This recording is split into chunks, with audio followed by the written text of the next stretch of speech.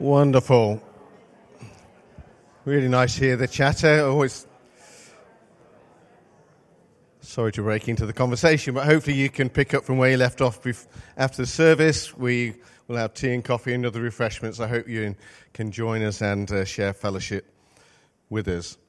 And it's good to hear from Jordan and Natasha and have them. They've been great servants of ours over the last few months, and say it in the right way. We look forward to sending them off.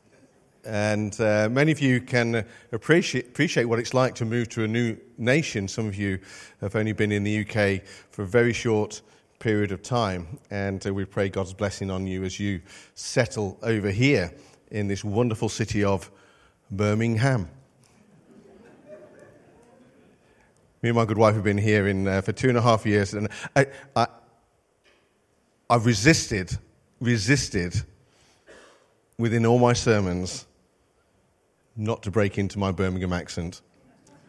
And I'm still resisting it, still working on it, but one day it will just pour out, I'm sure. So release Jordan and Natasha at the end of July. And I remember when I was at Bible college, I went to Bible college when I was about 19. Well, I was 19.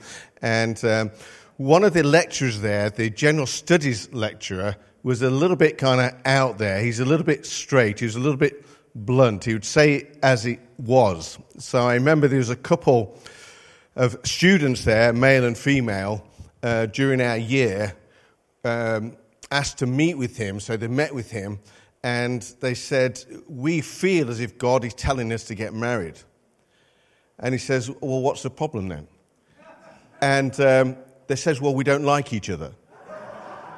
So he says, "Well, don't be stupid then." So that is kind of his approach to life. He was quite straight.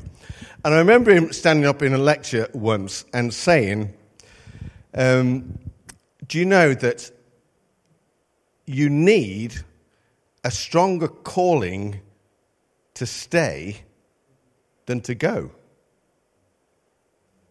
And then he went on to say, because the world is so big that you need a stronger calling to stay than to go. Now, he was trying to stir things up because we're all Bible college students.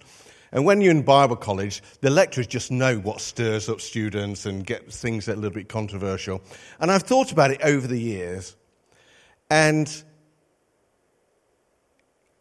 not that I've concluded, but I think it's true, that we have just a stronger calling to stay than to go. The point is that God places us where God places us. And his calling and his purpose for us is just as big as to whether we go or whether we stay. And I'm sure that Jordan and Natasha won't mind me saying that calling is just as strong for us, that God has a purpose for us. And God can use all kind of different talents and abilities that he has given us. It's no accident that if you are based in Birmingham, that we're in Birmingham. There's no accident there. And God can use our different talents and callings here. So for the short time that I've got, I'm not going to speak quite as long as normal. I'm going to look at how the early church went about a little bit of talent spotting. And one of my favourite passages in the book of Acts is Acts chapter 6. So we're going to read a few verses from the start of Acts chapter 6, verses 1 to 7. I've got so much out of this passage over the years because it's a passage that kind of, in the history of the early church, it kind of fits, but doesn't fit in the flow of what is going on. But we'll unpack that over the next few moments. So chapter 6, verse 1, in those days when the number of disciples was increasing, the Hellenistic Jews among them complained about the Hebraic Jews because their widows were being overlooked in the daily distribution of food. So the 12 gathered all the disciples together and said, "It would not be right for us to neglect the ministry of the word of God in order to wait on tables. Brothers and sisters, choose 7 men from among you who are known to be full of the Spirit and wisdom. we will turn this responsibility over to them and will give our attention to prayer and the ministry of the word. Now, this proposal pleased the whole group. They chose Stephen, a man full of faith in the Holy Spirit. They also chose Philip, Prochorus, Nicanor, Timon, Parmenas, and Nicholas from Antioch, a convert to Judaism. They presented these men to the apostles, who prayed and laid their hands on them. So the word of God spread.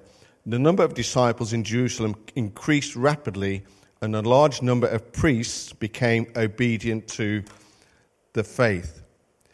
So, the start of this particular passage, they want to make clear that the number of disciples was increasing. That's important to note. So this was kind of a revival breaking out in Jerusalem as God had planned.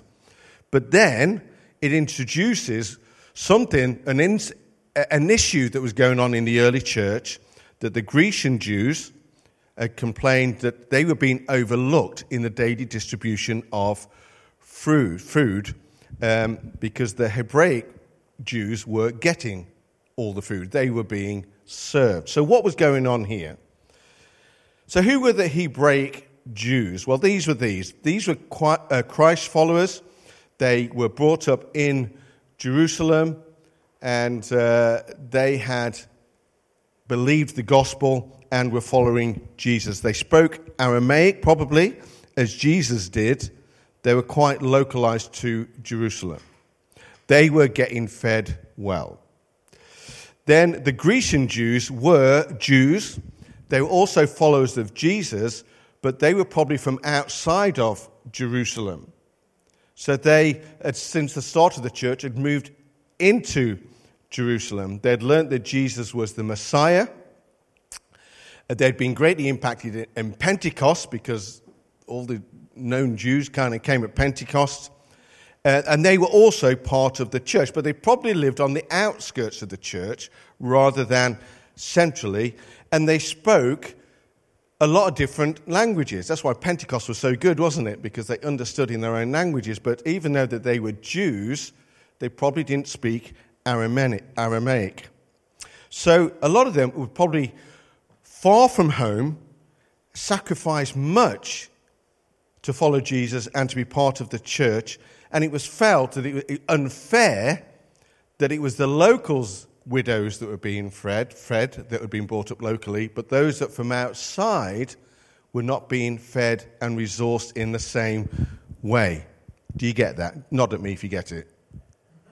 Nod anyway. It just makes you feel better. That's really good.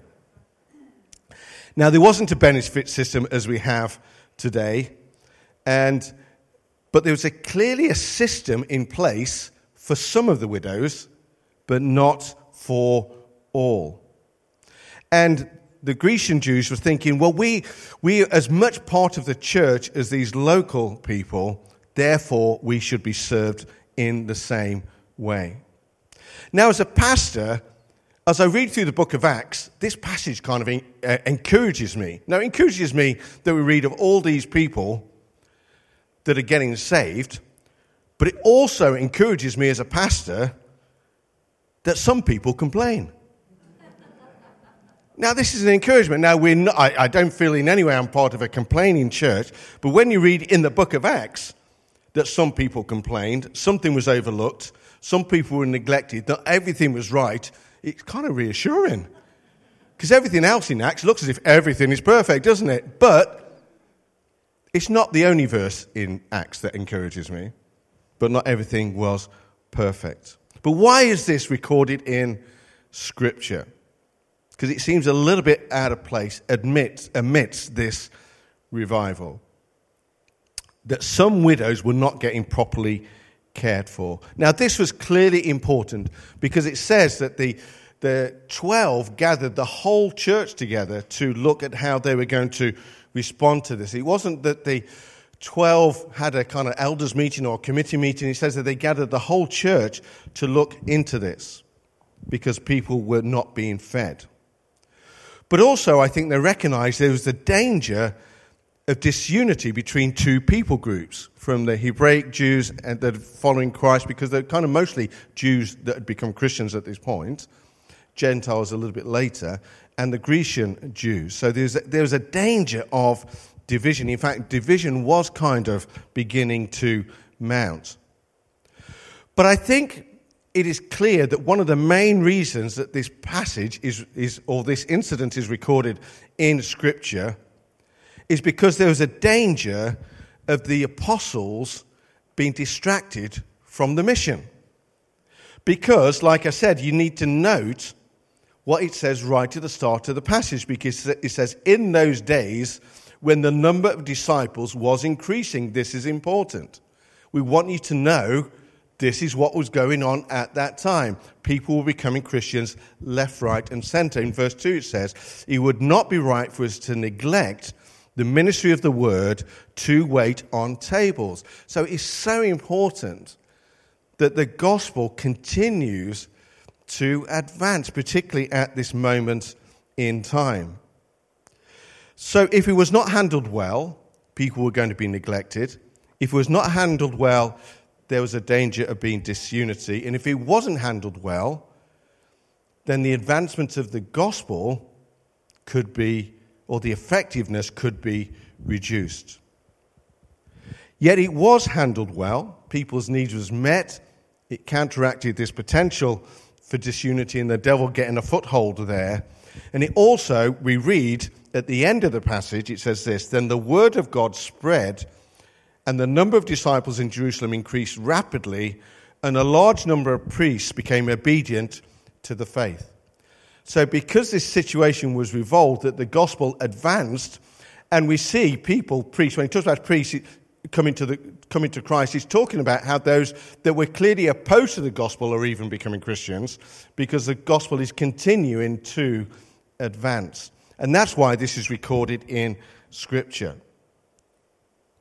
So previously, there'd been this potential, previously when we read in Scripture in the Acts about the potential hindrance of the gospel through fear or through persecution, what did the disciples do? They spent a lot of time praying, and that's important. That's why we have uniting prayer times. It's very important that we come together to pray.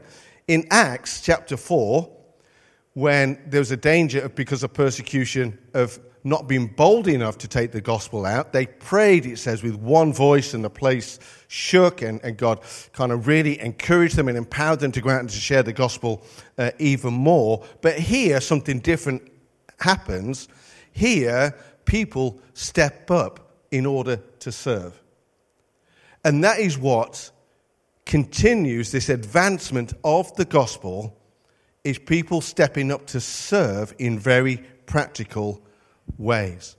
So they chose 7 people in order to deal with this, and a lot of people got involved in dealing with this feeding program. Now, there's a lot for us to learn. I did promise, I'll be speaking shorter. I did mean that. But there's 5 things that we can pick up very quickly from this passage that I think is encouraging for us as believers and the part that we can play. So it helped in its own right. So people, these 7 stepping up and serving practically, served in its own right and met a need in its own right. We can assume from what was said that all the widows within the church were fed, and that situation was dealt with. And churches, we have a missional focus and we can serve in many different ways, but John Maxwell says this: you are most valuable where you add most value. You are most valuable where you add most value. So there's so many different ways within church life that we can add value and can contribute to the advancement of the gospel. And some of them is serving in very practical ways. Now, you might have looked on the platform today and seen the just wonderful, good-looking musicians and singers and stuff like that. And it's not wrong to have that kind of aspiration, but we also need to accept that the gospel advances through people stepping up to serve in so many different ways, and we kind of narrow that down sometimes. Think, I must be this or I must be that. But here we see needs being met was very powerful. And God can use all of our natural talents. You don't have to be a great singer to serve. We can serve in many different ways. And God sees our talents. And one of the most kind of popular people in my previous church was a guy called Ray, and he was a plumber. More people phoned him than phoned me for help, for ministry. I mean, if they got a flood in there, I could have prayed. They didn't kind of text me and say, Phil, do you pray? They'll text me and say, have you got Ray's number? Because he could do something about it. I think I mentioned a story. There's a church near London called Ichthus Fellowship, and a friend of mine was one of the Bible teachers there, a guy called Ken McGreevy, and he was telling me that one Christmas, the local police inspector phoned the leader of the church, Roger Forster. And the reason he'd been phoned by the police because the police didn't know what to do. They needed a plumber. Now, Roger was not a plumber, he was a pastor. Pastors don't make great plumbers, let me tell you that. If you got a flood, ring, I was going to say Isaac, but he's a pastor. So, and it was great because what happened is that the policeman phoned this Roger Forster, and he said, we just got a phone call from this lady, and she's got a flood in her kitchen. She doesn't know what to do. All the plumbers are off for Christmas. Do you know somebody? And in his church, Roger's church, there was a plumber who was prepared to go out on Christmas Day and to fix this lady's flood pipe. And I'd like to say that this lady was so impressed that she started going to the church because of this. But she didn't. But her daughter did. Which is great, isn't it? And we can use our practical gifts in their own right. We are most valuable where we add most value. Secondly, it also releases others into effective ministry. So what these 7 did, the reason it was impactful in the long term is because it released the apostles to continue to do what apostles should be doing and the evangelists should be doing, because it said, didn't it, it would not be right for us to neglect the ministry of the word of God in order to wait on tables.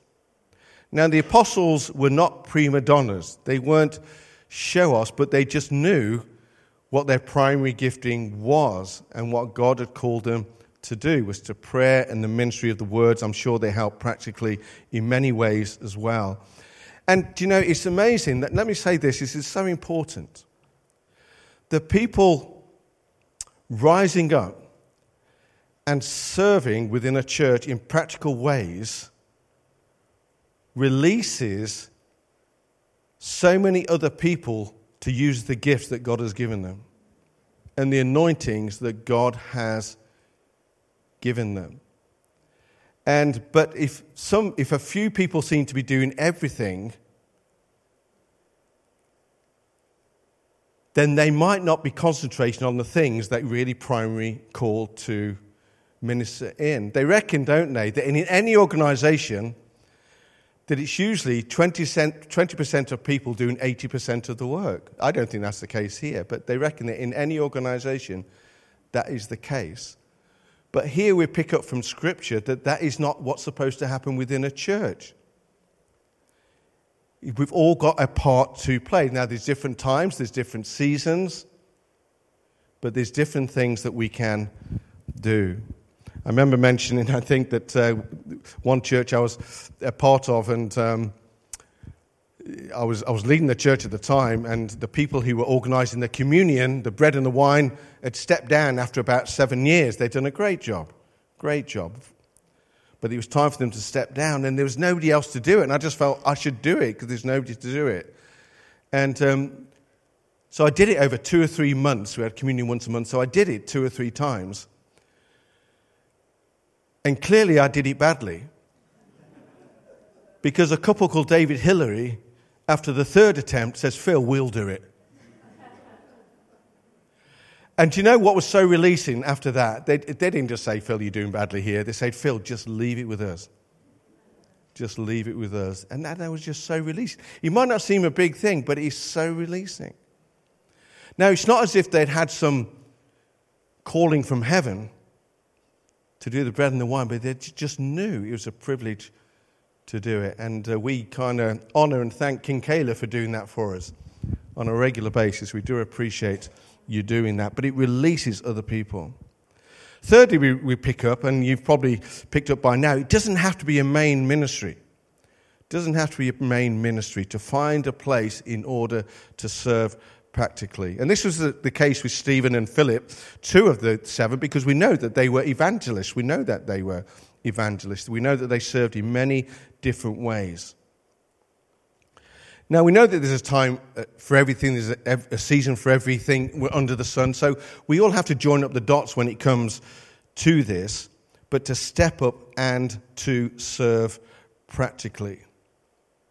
Now, as a pastor, I get to see a lot of what goes on within the life of the church, and it's a privilege to see some of the things that people do that really go unnoticed, that really go unseen. And I just want to pay tribute. I could pay tribute to many people. And the problem with pastors, if you start to thank people, then you're always missing people out. But occasionally, it's good to thank people, isn't it? And this morning, I would like to publicly thank Carol. I'd like to publicly thank Carol. I don't want to embarrass Carol. I've probably already done it. I'm sorry, Carol. But I'd probably want to thank Carol. And you're probably thinking, why? Well, over these last 18 months since we come out of COVID, just about every Tuesday morning except about 1 or 2, our toddler group's been on, and it was quite small. Every Tuesday for 3 or 4 hours, Carol has been here sorting out the refreshments, sometimes single-handedly, putting a lot of time in. And I've noticed that over the period, this last year, it has gone from a handful of children and parents to 30, 40, 50 children and parents on a Tuesday morning. Now, Carol might be gifted in many different areas. But I've noticed how significant that has been, and it wouldn't have happened if she'd not been here. That's not to put people to feel bad that they're not doing it, but it just shows the significance that practical help can give in releasing the purposes of God within any church congregation. And Carol, we do honour you for that, and we do thank you for that. And we know that people serve in all kinds of different ways, which we could name, but it just shows how releasing and how true this scripture is, that people serving practically can release others to advance the kingdom of God. So it doesn't always have to be a main ministry. Just find a place to serve, and God will lead you from there, from one thing to the next. Fourthly, with these 7, there's a commitment to the task. I'm not going to say a lot about this, but in chapter 6, verse 3, it says, "Choose 7 men from among you who are known to be full of the Spirit and wisdom, and we will turn this responsibility over to them." So they had these great credentials, that they were full of the Holy Spirit, they were full of wisdom, but also they were reliable. And the Bible says, doesn't it, serve the Lord, or with everything we do it as if we're serving the Lord. Not that He's watching and we feel bad if we're not doing it well, but because we're doing it because we want to honour Him. And these were reliable people that were put in charge of this particular task. And fifthly and finally, there's a sense of being chosen. There's a sense of being chosen. Brothers, choose 7 men from among you. Now, if I was the sort of pastor that went around choosing people, nobody would answer my calls. Because they were thinking, Phil is getting in touch, what does he want? Now, I do find that anyway when I text people and say, oh, do you fancy a coffee and want to catch up? And they always think, what does he want? What is he after? I'm not after anything. Just need a coffee. Now, Stephen had three kind of ministries: evangelism, waiting on tables, and martyrdom. Which would you like to choose for you?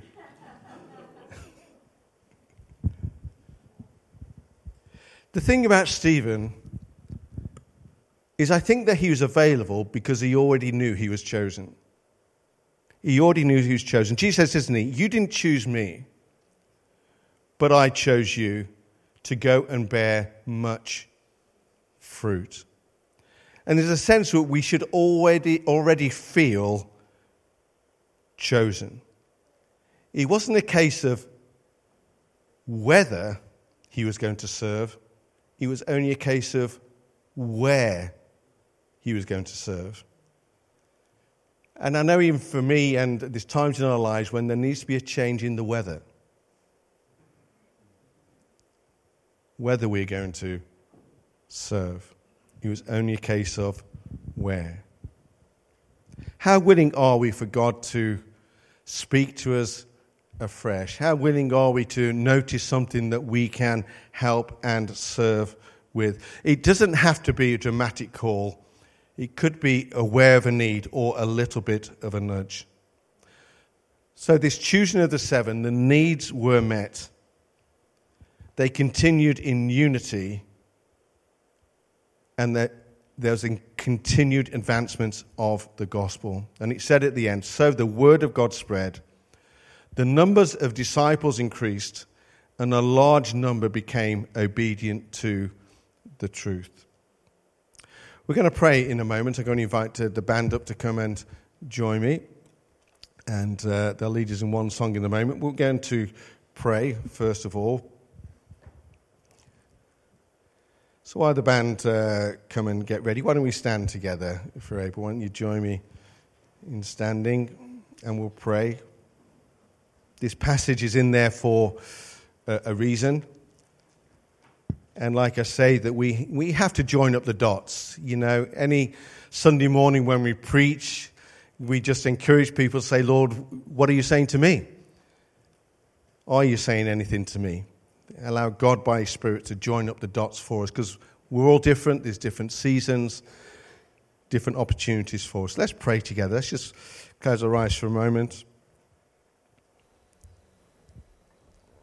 And maybe within our hearts quietly, we want to, before we pray, be thankful for those who serve in so many different ways, and thankful for the opportunities that God has given us to serve in so many different ways. Maybe you're a new Christian and beginning to serve. Maybe you've been a Christian for many decades and served in many different ways, and you're just thankful that God gives us a purpose beyond being comfortable or just living for ourselves or even living for our own families. God has this great purpose for us.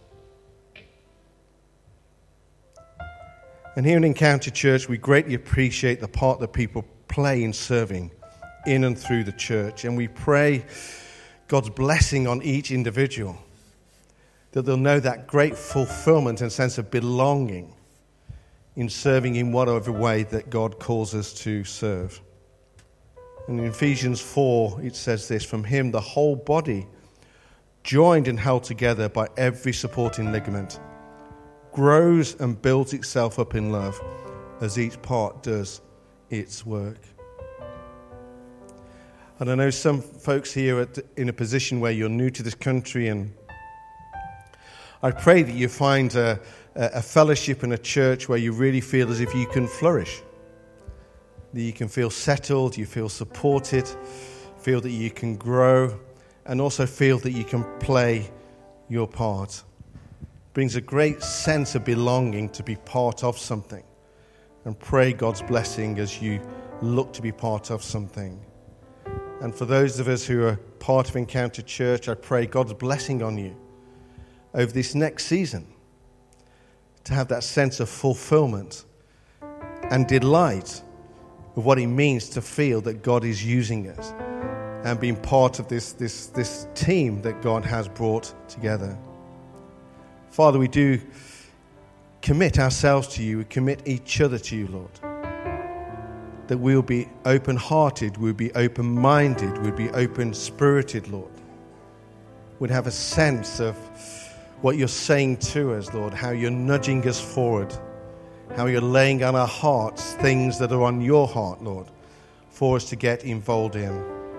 And Lord, we do thank you for all those who do play such a big part within the church. And pray, Lord, those who to lead our children's work, our youth work, our students' work, and all the different ages, all the different groups, all the different mission initiatives, all those that serve practically. We pray for your grace, Lord. We pray for your encouragement. We pray for your blessing, Lord. We pray for your strength. In Jesus' name, amen. Amen.